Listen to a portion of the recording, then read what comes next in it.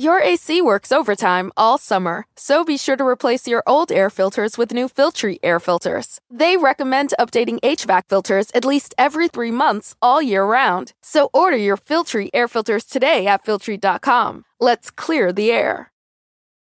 Your AC works overtime all summer, so be sure to replace your old air filters with new Filtry air filters. They recommend updating HVAC filters at least every 3 months all year round. So order your Filtry air filters today at Filtry.com. Let's clear the air.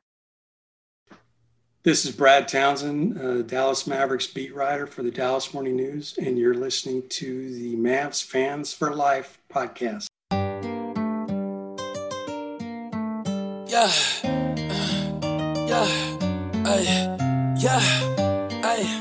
Drive it in the corner, Luka! Goes in! How did he do it? How did he do it? That is Luka magic! No. I take my chances, yeah. Back to Doncic. Doncic pulls up, three-pointer. Bang! Bang! It's good! Doncic wins the game at the buzzer! No. I take my chances, yeah. I do for you and I'm saying it, yeah. Capella switched on to Luka. Luka with the step back three. Oh, yeah! You gotta love it. 30s on 30s got ammo. You might never understand. Welcome back for another bonus episode of the Mavs Fans for Life podcast. As always, I'm your co-host, Nate Sanchez. Unfortunately, my co-host, Michael Terrazas, got a little tied up at work. He got caught up in that Austin traffic and wasn't able to make it back in time. But no sweat. We have our lead writer, Isaiah, on the call, and we have the site owner, the OG Lando, LT himself. And the reason we're recording a bonus episode is we have a very special guest on today. Joining us is Mavs beat writer with the Dallas Morning News, Brad Townsend. How are you doing, Brad? I'm doing great. Now, are you sure this is considered a bonus? I'm not sure your listeners are going to look at it that way. Yeah, well, this is just like icing on the cake. We're stacking a bunch of great guests, and and I believe you said to us on Twitter when you saw our list of guests, you said you weren't needed, and I was like, no.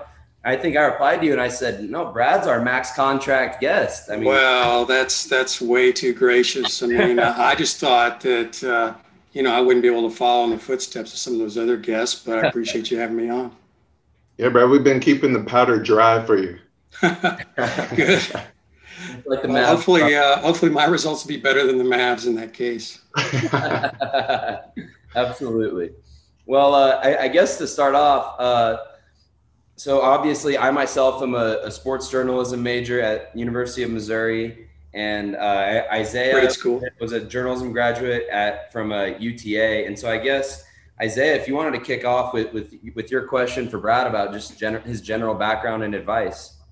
Yeah, of course, we all, me and Nate are journalism majors, and I just want to ask Brad a question. And my question is, what advice would you give to young journalists who wants to cover a team and what stands out the most? Like, what do they look for? Yeah, and I think this answer would probably apply to whether you want to be a writer or a broadcaster. I would say read as much as possible. I always tell aspiring journalists, read, and in the case of radio journalists, listen. It's not about stealing from others. It's about seeing what's out there, hearing what's out there, and kind of developing your own voice, whether that's in the written word or the broadcast word, and things you like and things you don't like, and that will help you kind of channel your energies and your focus into creating your own voice. And I think. As far as my case, I grew up loving sports. And so it was just natural for me. I played high school basketball. My grandfather was a sports writer, believe it or not. He covered the outdoor like hunting and fishing, but he was in newspapers. And so it was kind of in my blood, but I had a natural curiosity about what was going on behind the scenes in sports, again, having played high school basketball myself. And then it's just a general inquisitive nature about people, what makes people tick. And that's in all walks of life, sports and otherwise. Yeah, that is, like, you do have to, in this industry, you do have to kind of have that inquisitive nature about yourself, is try and find out more about people. Because I mean, that's something I'm learning pretty quickly, is how big of a part that is of this field. Yep.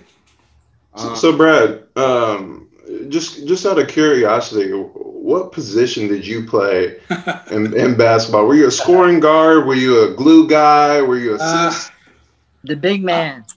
No, I was a 5'8" point guard. So I didn't shoot a lot because my coach pretty much forbid me from shooting a lot. But I will say, I guess my claim to fame, my senior year, we were playing the eventual district champions, and there was like 2 seconds left on the clock, and they were shooting a free throw. They missed.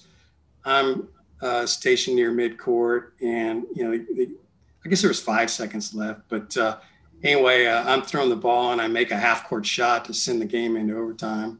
Oh, snap! But okay, here's the kicker. It's a story of life, right? Back then, the 3-point shot didn't exist in high school, so oh man, that only tied the score, and we lost in overtime, and our team finished 4-24. So let that be a lesson in life. It's just an exciting moment for you, is not necessarily, a great deal in the grand scheme of things. I remember going out and buying I was from San Antonio, and I remember going out and buying the 2 papers the next day. There was 2 papers in San Antonio at the time. And I was just sure that the highlight of that game, they were going to put, Brad Townsend made a half-court shot, wasn't mentioned anywhere in there. So again, kind of a humbling dose of a humble pie. A big deal to me was really didn't even create a blip anywhere on the sports page. How so basically it was like a wrong place, wrong time. Had you have been had the 3-point line have been around right around then, you might have been on the front page. Well, who knows? Yeah, I mean, and then we would have been 5-23. I mean, the future of mankind would have been changed. I think all kinds of dominoes would have fallen. And was that the very own San Antonio Light that you weren't in, that you eventually worked for? It is actually, yeah. Yeah, Nice. Crazy enough. Yeah. So I guess to jump into some of the things we want to talk to you about, obviously with the pandemic going on, it's been a really weird, roughly 12 months in the NBA, because a little over a year ago, the initial shutdown happened. And I guess just from a broad scope of things, you proudly boast it in your bio on Twitter that you're an NBA bubble alum. Right. And so you've gotten to see how COVID has played out in the NBA. Can you just shed a little bit of light on how weird of a time it's been in the NBA? Because I'm sure you were there the night, that last night against the Nuggets, when the NBA shut down and the Mavericks were the last game to play out. Well, actually I wasn't. Oh, yeah, really? Actually, so I happened to be off that day. The previous day, the Mavs had played the Spurs in San Antonio, and in normal times, the morning news actually travels on the Mavs plane. Oh. And so, I traveled with them to San Antonio. It was just a 1-game trip, and but that was the night where things were starting to get kind of weird, right? The NBA had just started new protocols where all interviews were going to take place like on they would set up a stage. So instead of just your traditional pregame interview where you would just stand outside the locker room and talk to Rick Carlisle and then go over there and talk to Greg Popovich, a room was set up where we had to be at least 10 feet away, and put our tape recorders up. And so that was kind of the beginning of how things were changing. But as I flew back, the Mavs won that night, if I recall.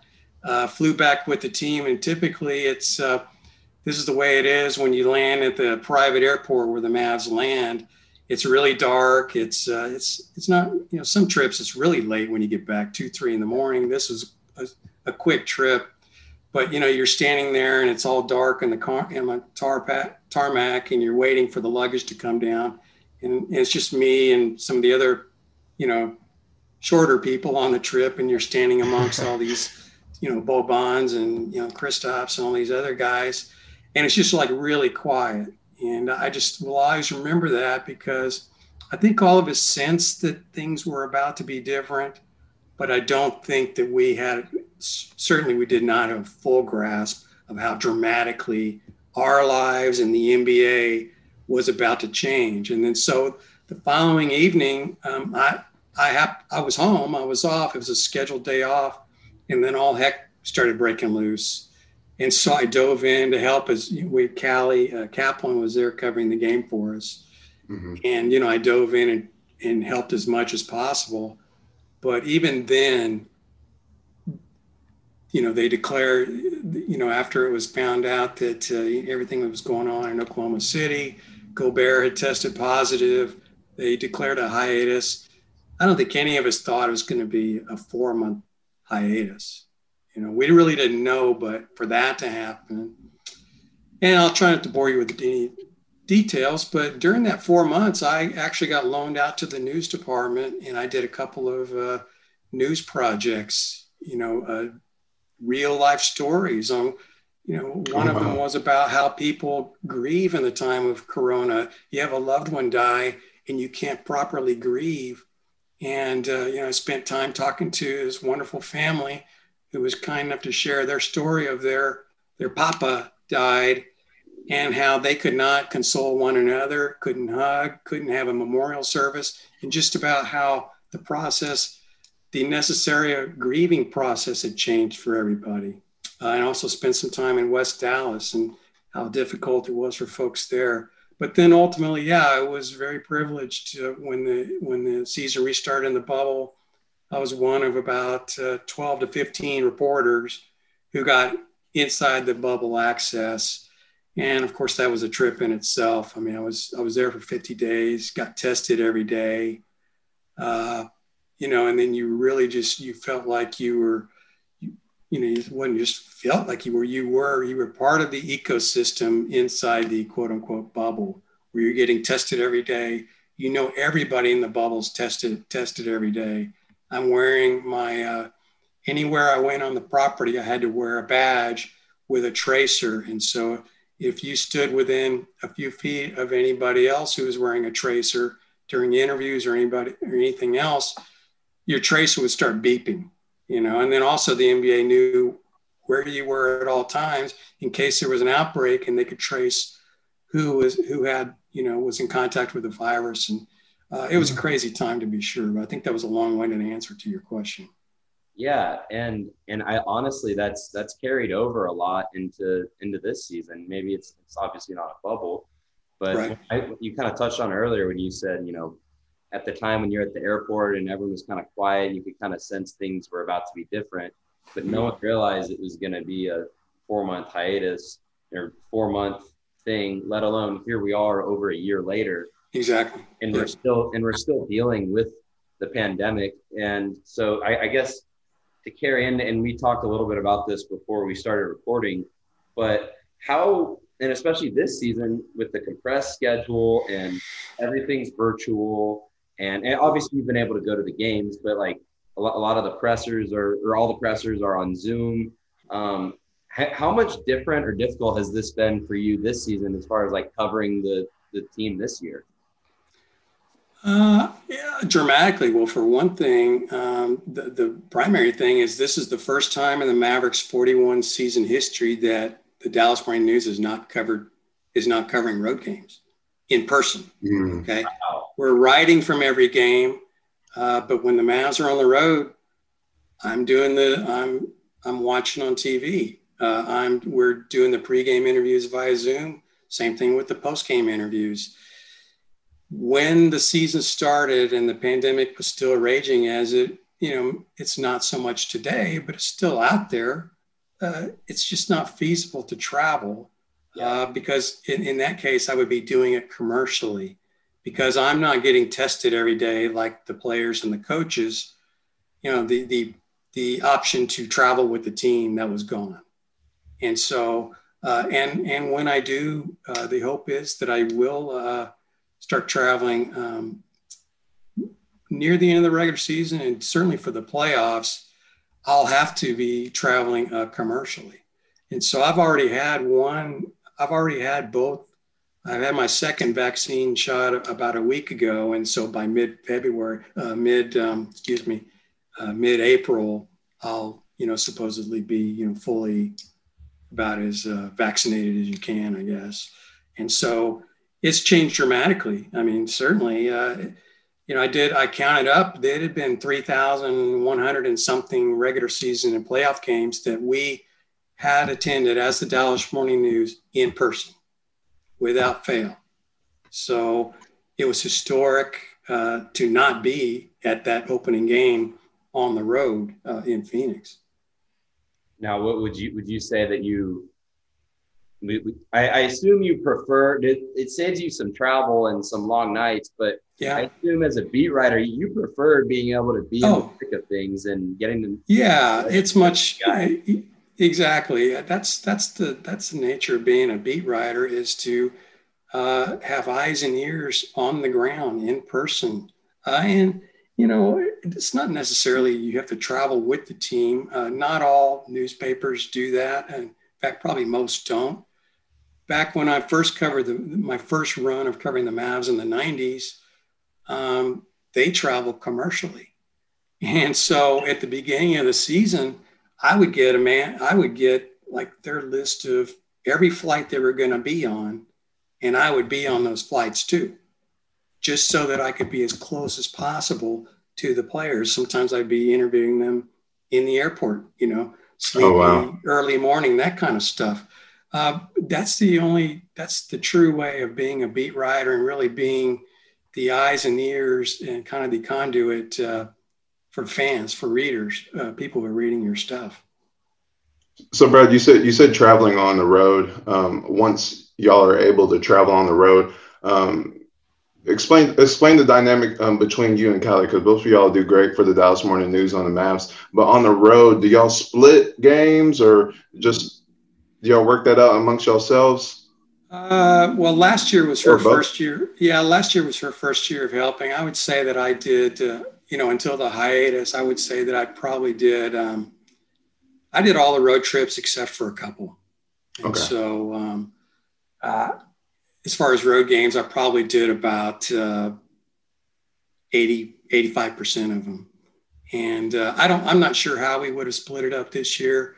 Might have been something similar, or maybe she would have taken more like 30-35%. Hard to say. I guess those are things we're going to have to address eventually and gladly, when things normalize. So I guess to jump into the Mavs in this season, that's a good segue. And so the Mavericks have turned things around. They've been, the date that keeps being thrown out is since February 6th. What their record is since then. They have I think the third or fourth best record in the NBA since that date. Yeah. And they've completely turned things around on both ends of the floor.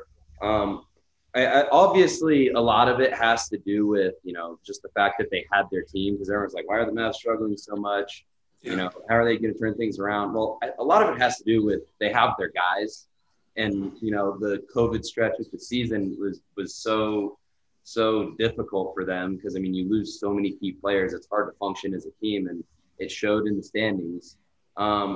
Besides, getting their guys back, what would you attribute the turnaround of the season to be so far? Because, they now find themselves very firmly in the thick of the race for the 4, 5, or 6 seed. Yeah, well, and just retracing a little bit to what you said, covering this season around that February 6th mark and the weeks, the days before that.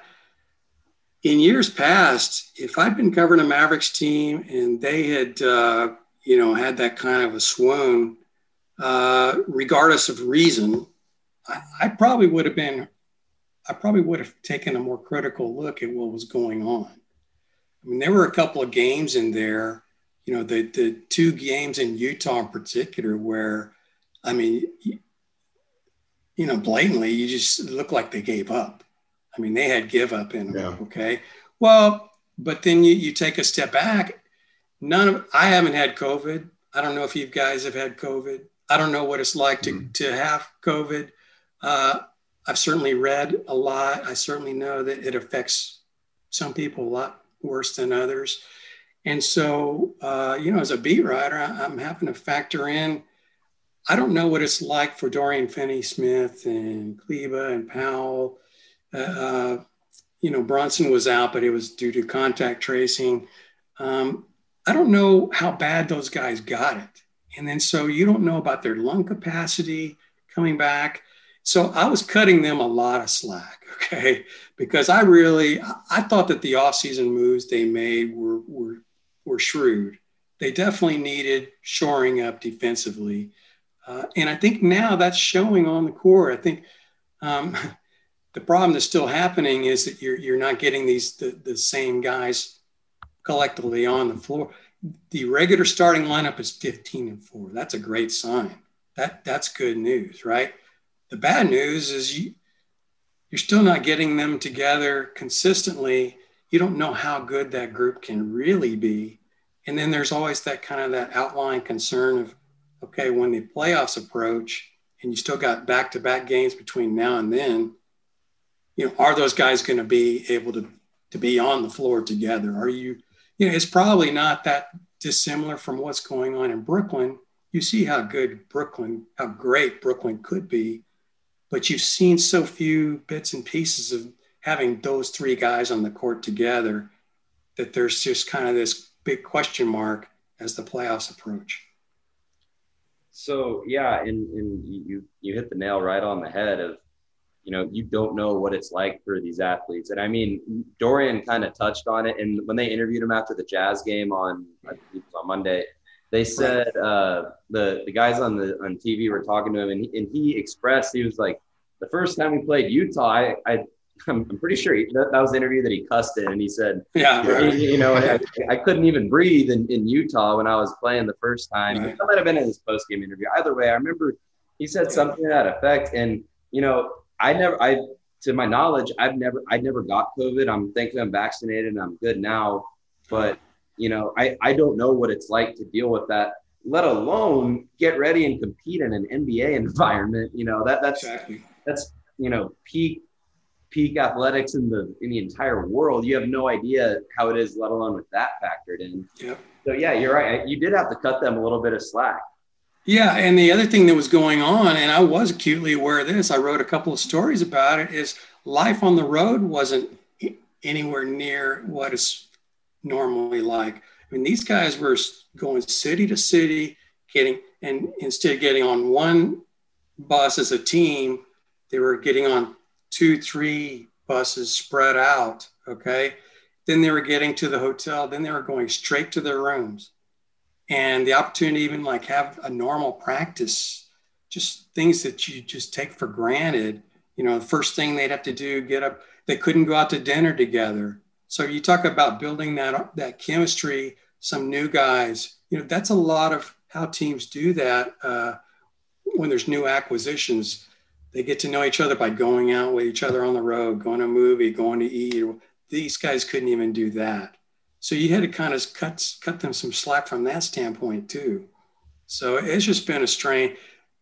Nothing about this has been normal. And so the good news for the Mavs is that, you know, they seem to be healthy. I have to assume that they've either about to be vaccinated or they have been vaccinated. You know, you can do that in Texas. I don't know why they wouldn't have at this point. Okay.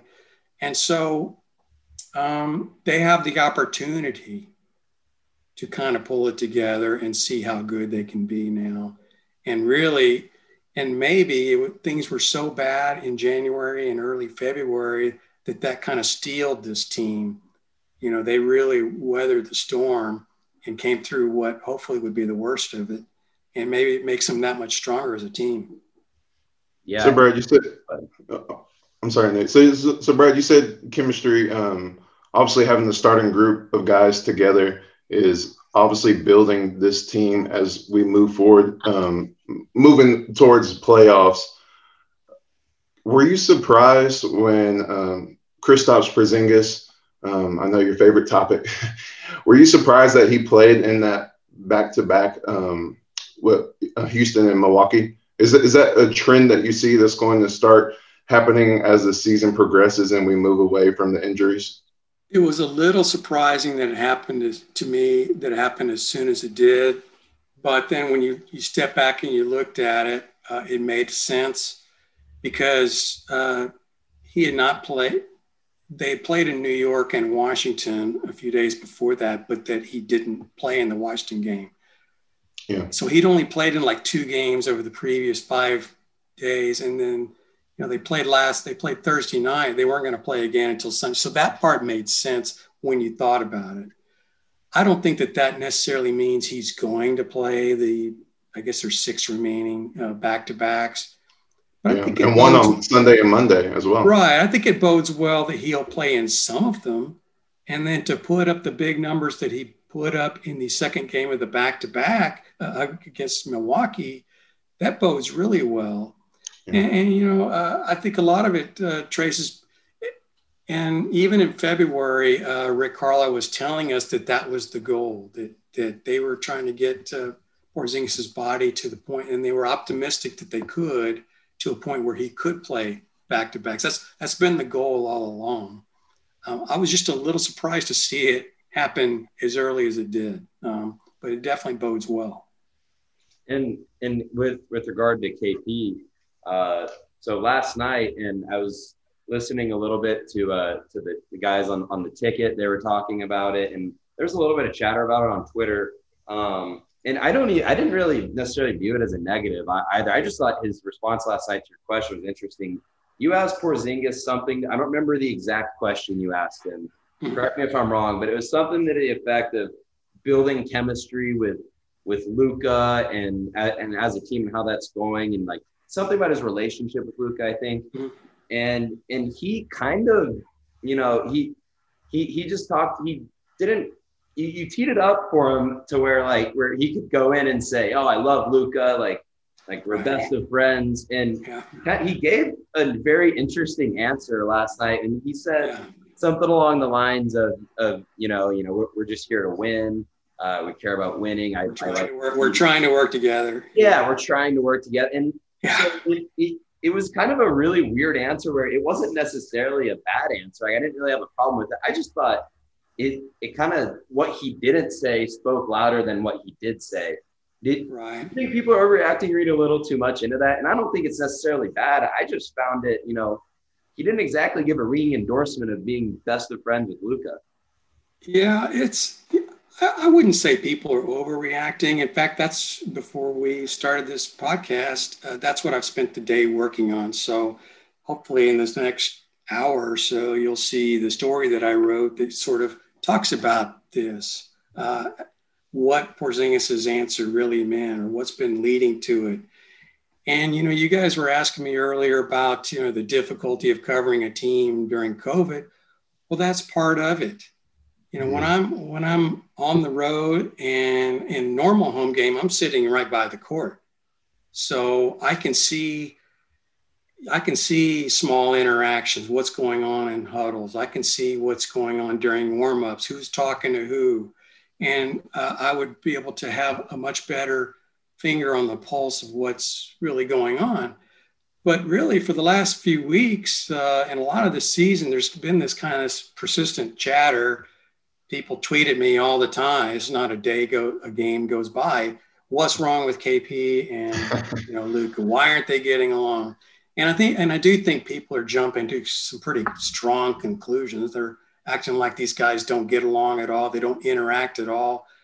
That's not the case. But I do think that there has been a difference in that dynamic this year that I did not see last year. Now, again, I'm going to emphasize last year I was closer. Last year I was able to get a better read on things like that. This year home games, I'm sitting further away. We're doing all our interviews in Zoom. Ordinarily, in non-pandemic times, there would be the opportunity. Could be a practice on the road, and I could have a walk-off with Luka or Porzingis and just ask them that, just person to person, you know. Yeah. And so this has been such a persistent thing that last night I just finally decided that was the time to ask to come out. And our only way of asking is in a kind of what's become a semi-public forum. We're on Zoom calls. All the reporters are on there who's covering the team. There's not really the opportunity for the one-on-one interview. And so I just decided, I got to ask this. And so I'll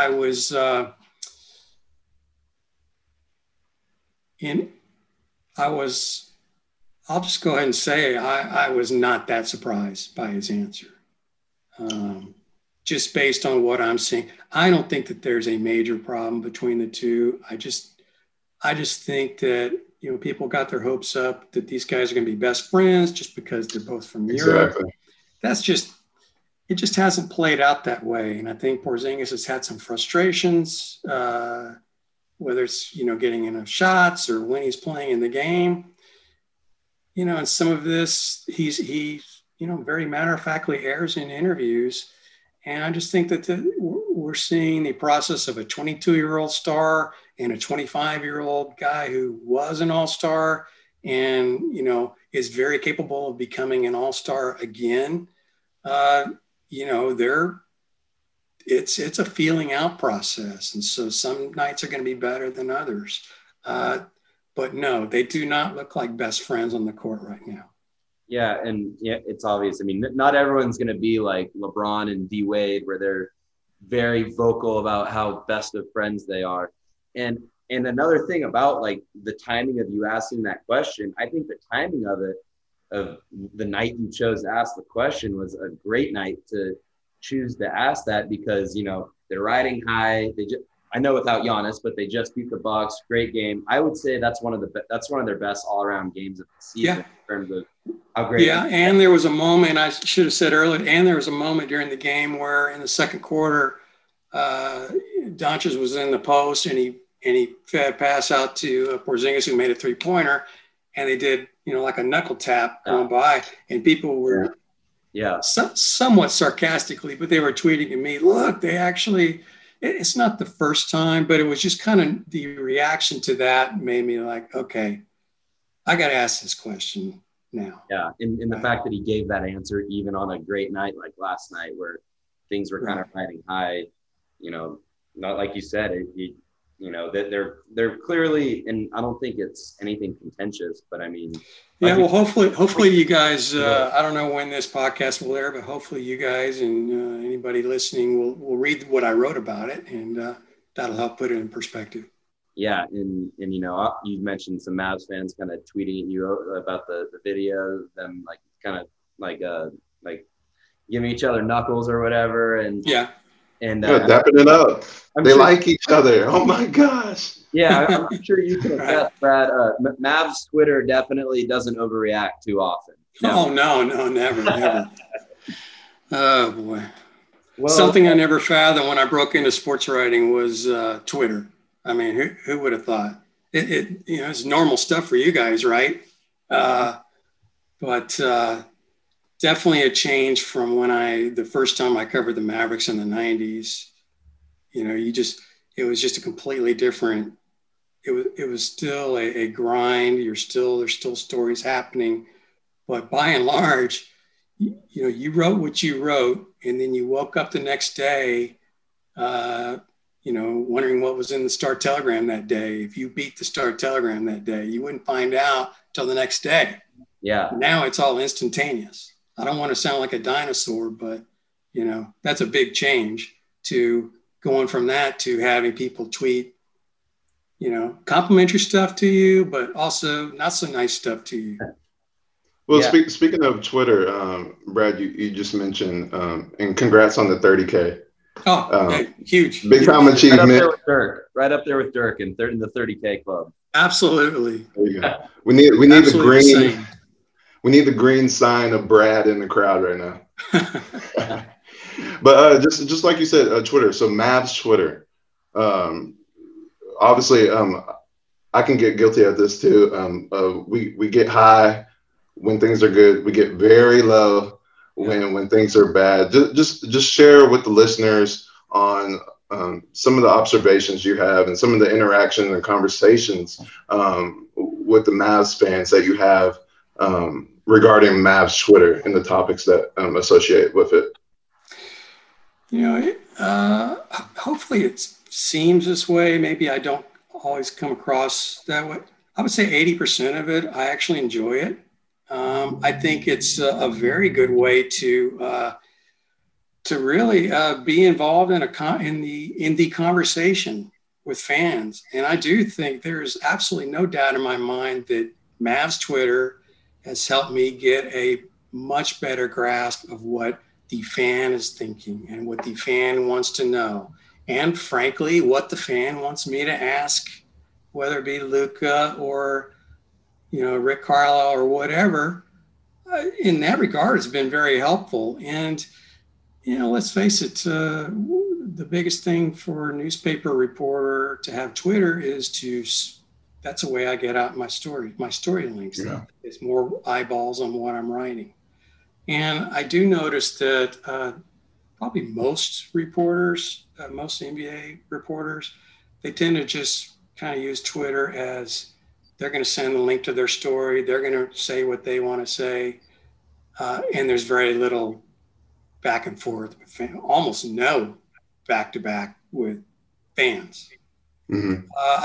I've chosen a different route. Maybe that's because, a couple of years ago, I got thrust back on the Mavs beat. I'd been off the beat for a long time. I was doing personality profiles, really enjoyed doing that.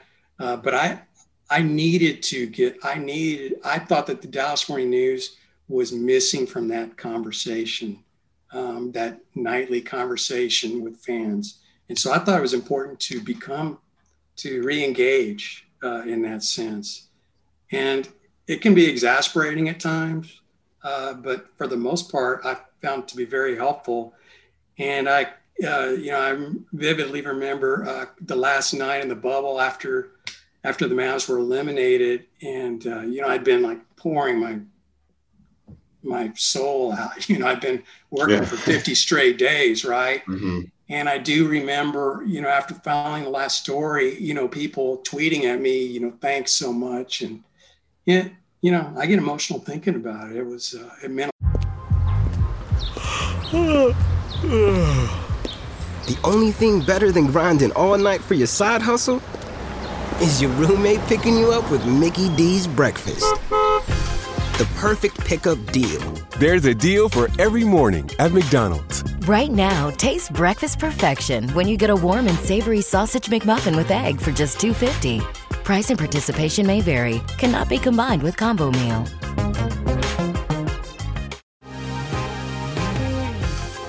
Been thinking about McDonald's all day. Can't get it off my mind. I can already taste it. Ooh, got my mind on my mouth and my mouth ready for some Mickey D's deal.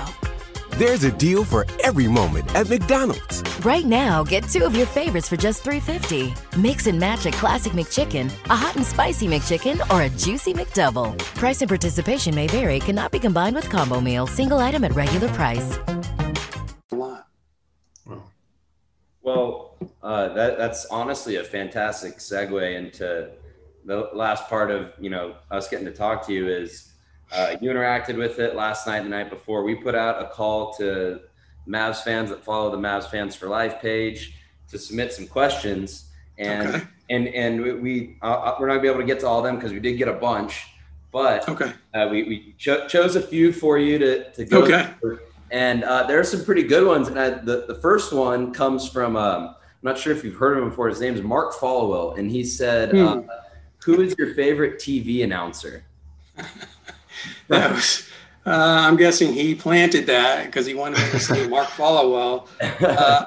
I will say, I'm not trying to skirt it. I enjoy all 3 of those guys. I mean, I have Skin Wade is probably the most talented broadcaster, sports, non-sports that I've seen come through Dallas-Fort Worth in the last 30 years. I mean, this guy is sharp as hell. Mark Followell, I've known since going back to covering the team in the 90s. We used to be at the old Carter Gymnasium that Donald Carter built for his employees, and the Mavericks practiced there. He was, I shouldn't say just, but he was a young reporter working for the Ticket. And, he'd be part of the small huddle, after practice talking to Jamal Mashburn or, Dick Mott or what have you. So we go way back. And then Derek Harper, I covered him. So if you really want to feel old, it's seeing Derek Harper, who I really think I think he was really good starting off as a broadcaster, but he's really flourishing now. And those guys make a great team. That's a long-winded answer to your question. I got to say all three. Can you give us your favorite Mark Followell call? Like, is there I know there's that famous saying, Luka Magic, Luka. Yeah, I'd have to say with that, but really, here's the crazy thing. Until this year, I never have really heard his calls. Because I'm either at the arena for home games or I'm, on the road. And so it would be just the sporadic game that I was taking off that I would hear it. But, you could put him, he could be anywhere in America. He could be New York. He could be LA. He could seamlessly drop into any of those situations and be the great voice for any of those franchises. So Dallas is very lucky to have him. And, Chuck Cooperstein is as good as it gets in the NBA radio world. There is no more knowledgeable person out there. And in fact, one of the things I miss most about being on the road is that Chuck and I sit next to each other on the Mavs plane. So, he's just, he's so knowledgeable and such a great guy that I miss our interactions, just shooting the bull about the NBA and the Mavs and general life. Well, you did mention him. Jeff Skin Wade did also submit a question, which we thought was also a pretty good question. How you developed a bond with the Nowitzki family, and how that, and obviously that's a pretty broad question, but what goes into building a bond like you have with the Nowitzki family? Because obviously one of your best Dirk stories you did was the Uncle Dirk when on the night of his retirement. How do you develop a bond like that with a player that's such a big personality? It takes time. It takes building of trust. I will say that the relationship I had with Dirk, it says a lot about him, because part of my time in covering Dirk was a dark time for him. And, I don't know if you guys were around, but the whole thing with Crystal Taylor, just is really it was a terrible story, honestly. It was this woman who injected herself into his life and really took advantage of him.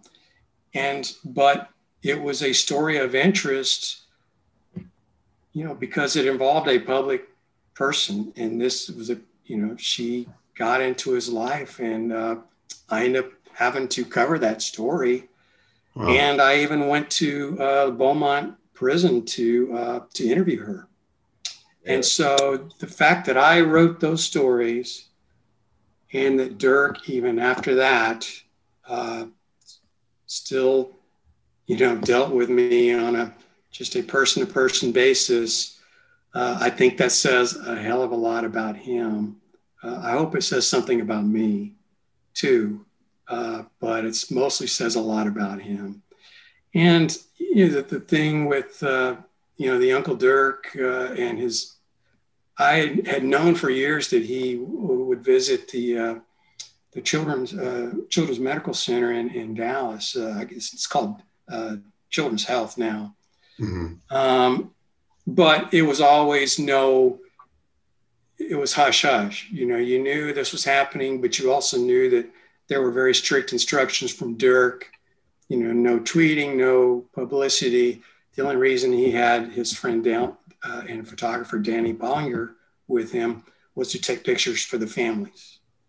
And so I had politely asked a few times over the years, whether I could, tag along or write that story. And so after it took a few years, but he finally said, okay, but it was kind of with the understanding that, that I would focus the story on the kids and the families and the difficulties and the doctors and the nurses and the miraculous work. And so, the plan was for me to only kind of go for an hour of it. And I ended up being there for the full 4 hours. Wow. And it was, there were several points when, I had to go out in the hall and collect myself because it was so difficult seeing some of these kids, with cancer and, some of them had been in the hospital for a year. I mean, it was just quite emotional. And Dirk through the whole thing was very upbeat. He never showed any of that. He was Uncle Dirk and he was playing games with the kids. And there was only, it was at the very end of the night when he walked out of the last kid's room and we were going down the elevator together that the heaviness came over him.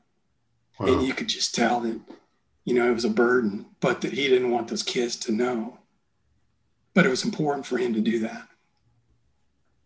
Yeah. Speaking of Dirk, isn't this today the 2-year anniversary where Dirk played his last game at the American Center? Yeah. Can you describe what it was like? It was, I had a pretty good feeling. I had a pretty good indication that was going to be his last home game. And so and even if I hadn't thought that, as a newspaper, we've got to prepare for that possibility. So that was the direction we were going. We thought that might be it. We didn't know if he was going to announce anything, but we had to be ready. But what I think caught everybody in that arena by surprise is, having Charles Barkley and Scottie Pippen and Larry Bird and the Rain Man come out and say a few words. That was for Mark Cuban and the Mavs franchise to pull that off, to have those guys sequestered away, to come out at that moment. I don't know of any player ceremony that's ever going to top that one. I mean, that was first class from top to bottom. And then just the sheer moment of it, 21 seasons, and I was honored that they asked me to help put together, they put together the video where I talked about my visit with Uncle Dirk. And so the emotion, the ovation that Dirk got, and then he bent over and got emotional. I mean, that hit me pretty hard too, it was quite a night, something I'll never forget, of course. And anybody who was there in the arena and watched it on TV, it's as it should be. I mean, the guy is the Mavericks, 21 seasons, brought the NBA title here, fought through everything. It's probably the all-time Dallas sports story. And yes, over the Cowboys. Absolutely. And thinking of that, you mentioned the championship. Can you describe what it was like when on the path that Dirk did, the teams that he beat? Can you describe what it meant for the city of Dallas and how hard that tough playoff run it was? Because not many people know. He beat Kobe. He beat the big three in Miami, and of course he beat Kevin Durant, James Harden, Russell Westbrook. Can you describe what it was like when Dirk won the championship in Dallas? Well, as you know, there had been other very good Mavs teams that either got knocked out in the first round, or in the case of the 2005-2006 team, were ahead in the NBA Finals. And there were more likely Mavs teams to win a championship than that one. And then especially that year, Caron Butler got hurt in January, and they had been a very good team. I think they were 20 games over 500 at the time. And you kind of thought that probably crashed their chances. And so as they entered the playoffs, they had an uptick in their play. They'd made a couple of moves. They brought in Peja, but you didn't see them going to the title. And so that made it all the more magical. And then in the first round, they were against Portland. They had the meltdown where they blew a 24 point lead in the second half. And it was like, oh, same old Mavericks. And when you look back, that was the big hurdle. That was kind of the gelling moment to me, because Rick Carlisle took full responsibility after the game and very emphatically said, we're going to come back from this. And sure enough, not only did they win back at home, they went back to Portland and finished off the series there. And that showed that team that it could win playoff games on the road. And then also set the tone of the two comeback wins. The first comeback win against the Lakers at the Staples Center to take game one, and then also to come back at Oklahoma City, and then of course to come back in the finals. Looking back at that Portland coming together moment was really that was the kind of the tone setter of that whole playoff run. But it was magical, of course, and the unlikely part of it, the unlikely aspect of it made it all the more magical for Dallas. And then the near misses in the other years, and then there may well be another championship in the Mavs' future. Hope, maybe soon to be future with Luka and Porzingis. But nothing will top that for just kind of the emotion of it and the city just kind of getting behind that team. And I'm sorry I'm being so long-winded here.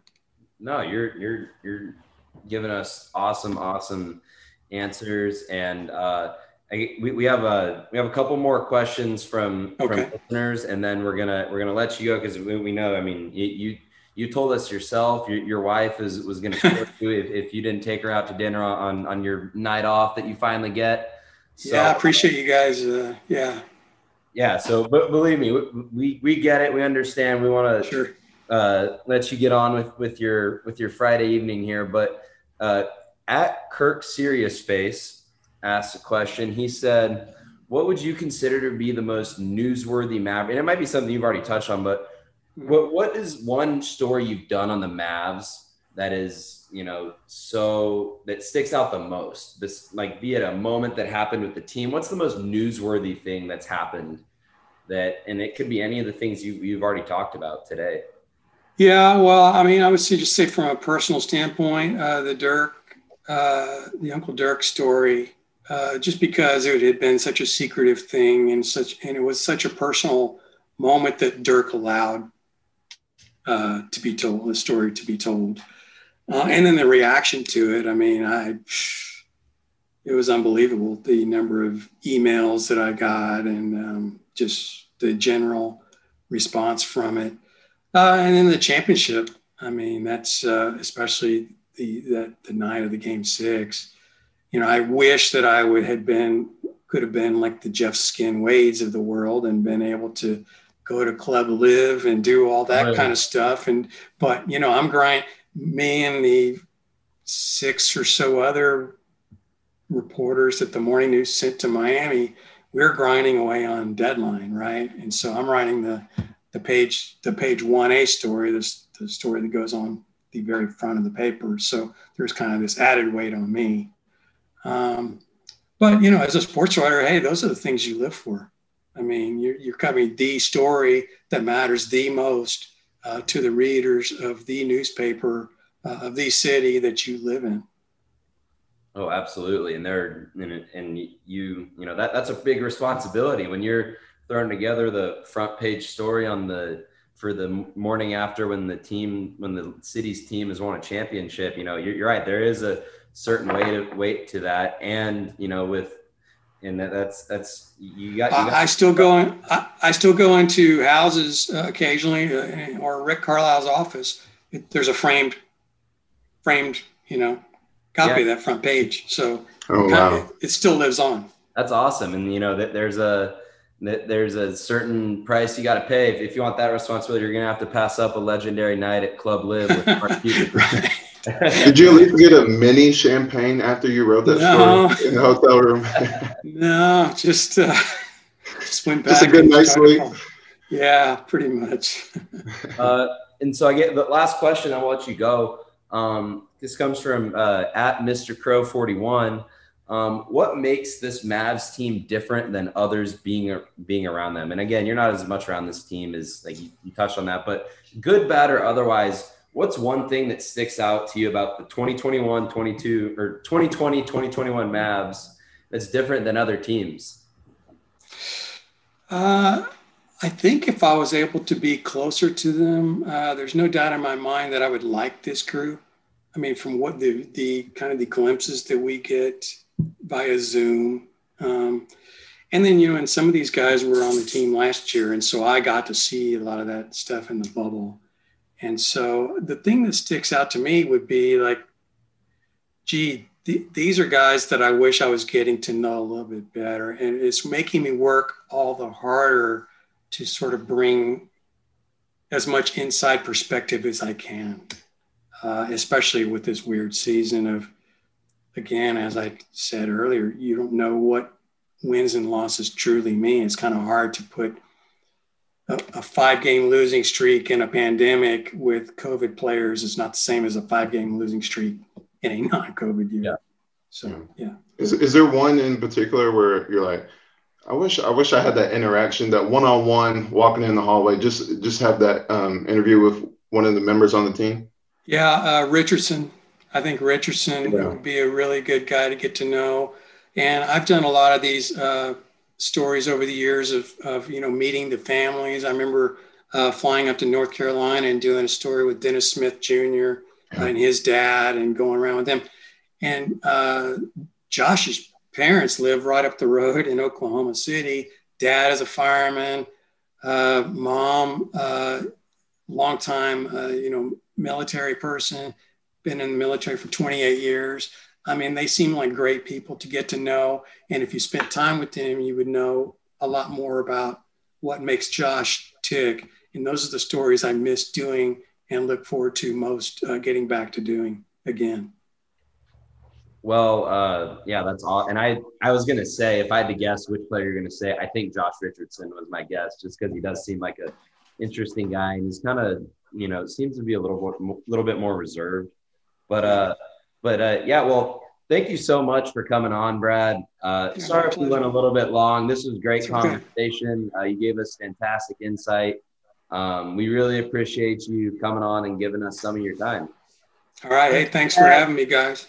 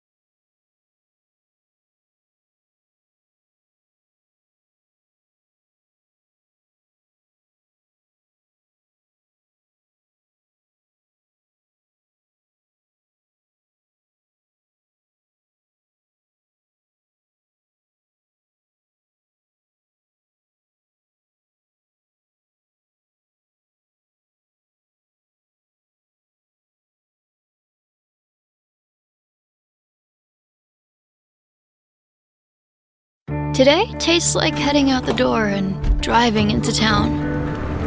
It tastes like grabbing snacks and a Coke and singing as loud as you can. Today tastes like anything could happen. And it never tasted this good. Summer tastes better with Coca-Cola. Wherever you're going this week, don't forget to grab an ice-cold, refreshing Coca-Cola from 7-Eleven. Enjoy! Thanks. Order breakfast at the McDonald's drive-thru. Tell yourself you'll wait to eat it at work, but it smells way too good. So you eat it right there in the McDonald's parking lot meal. There's a meal for every morning at McDonald's. Right now, get any size iced coffee for 99 cents until 11 a.m. and pair it with your favorite breakfast sandwich or one of our tasty bakery treats. Price and participation may vary. Ba-da-ba-ba-ba. McDonald's. I'm loving it.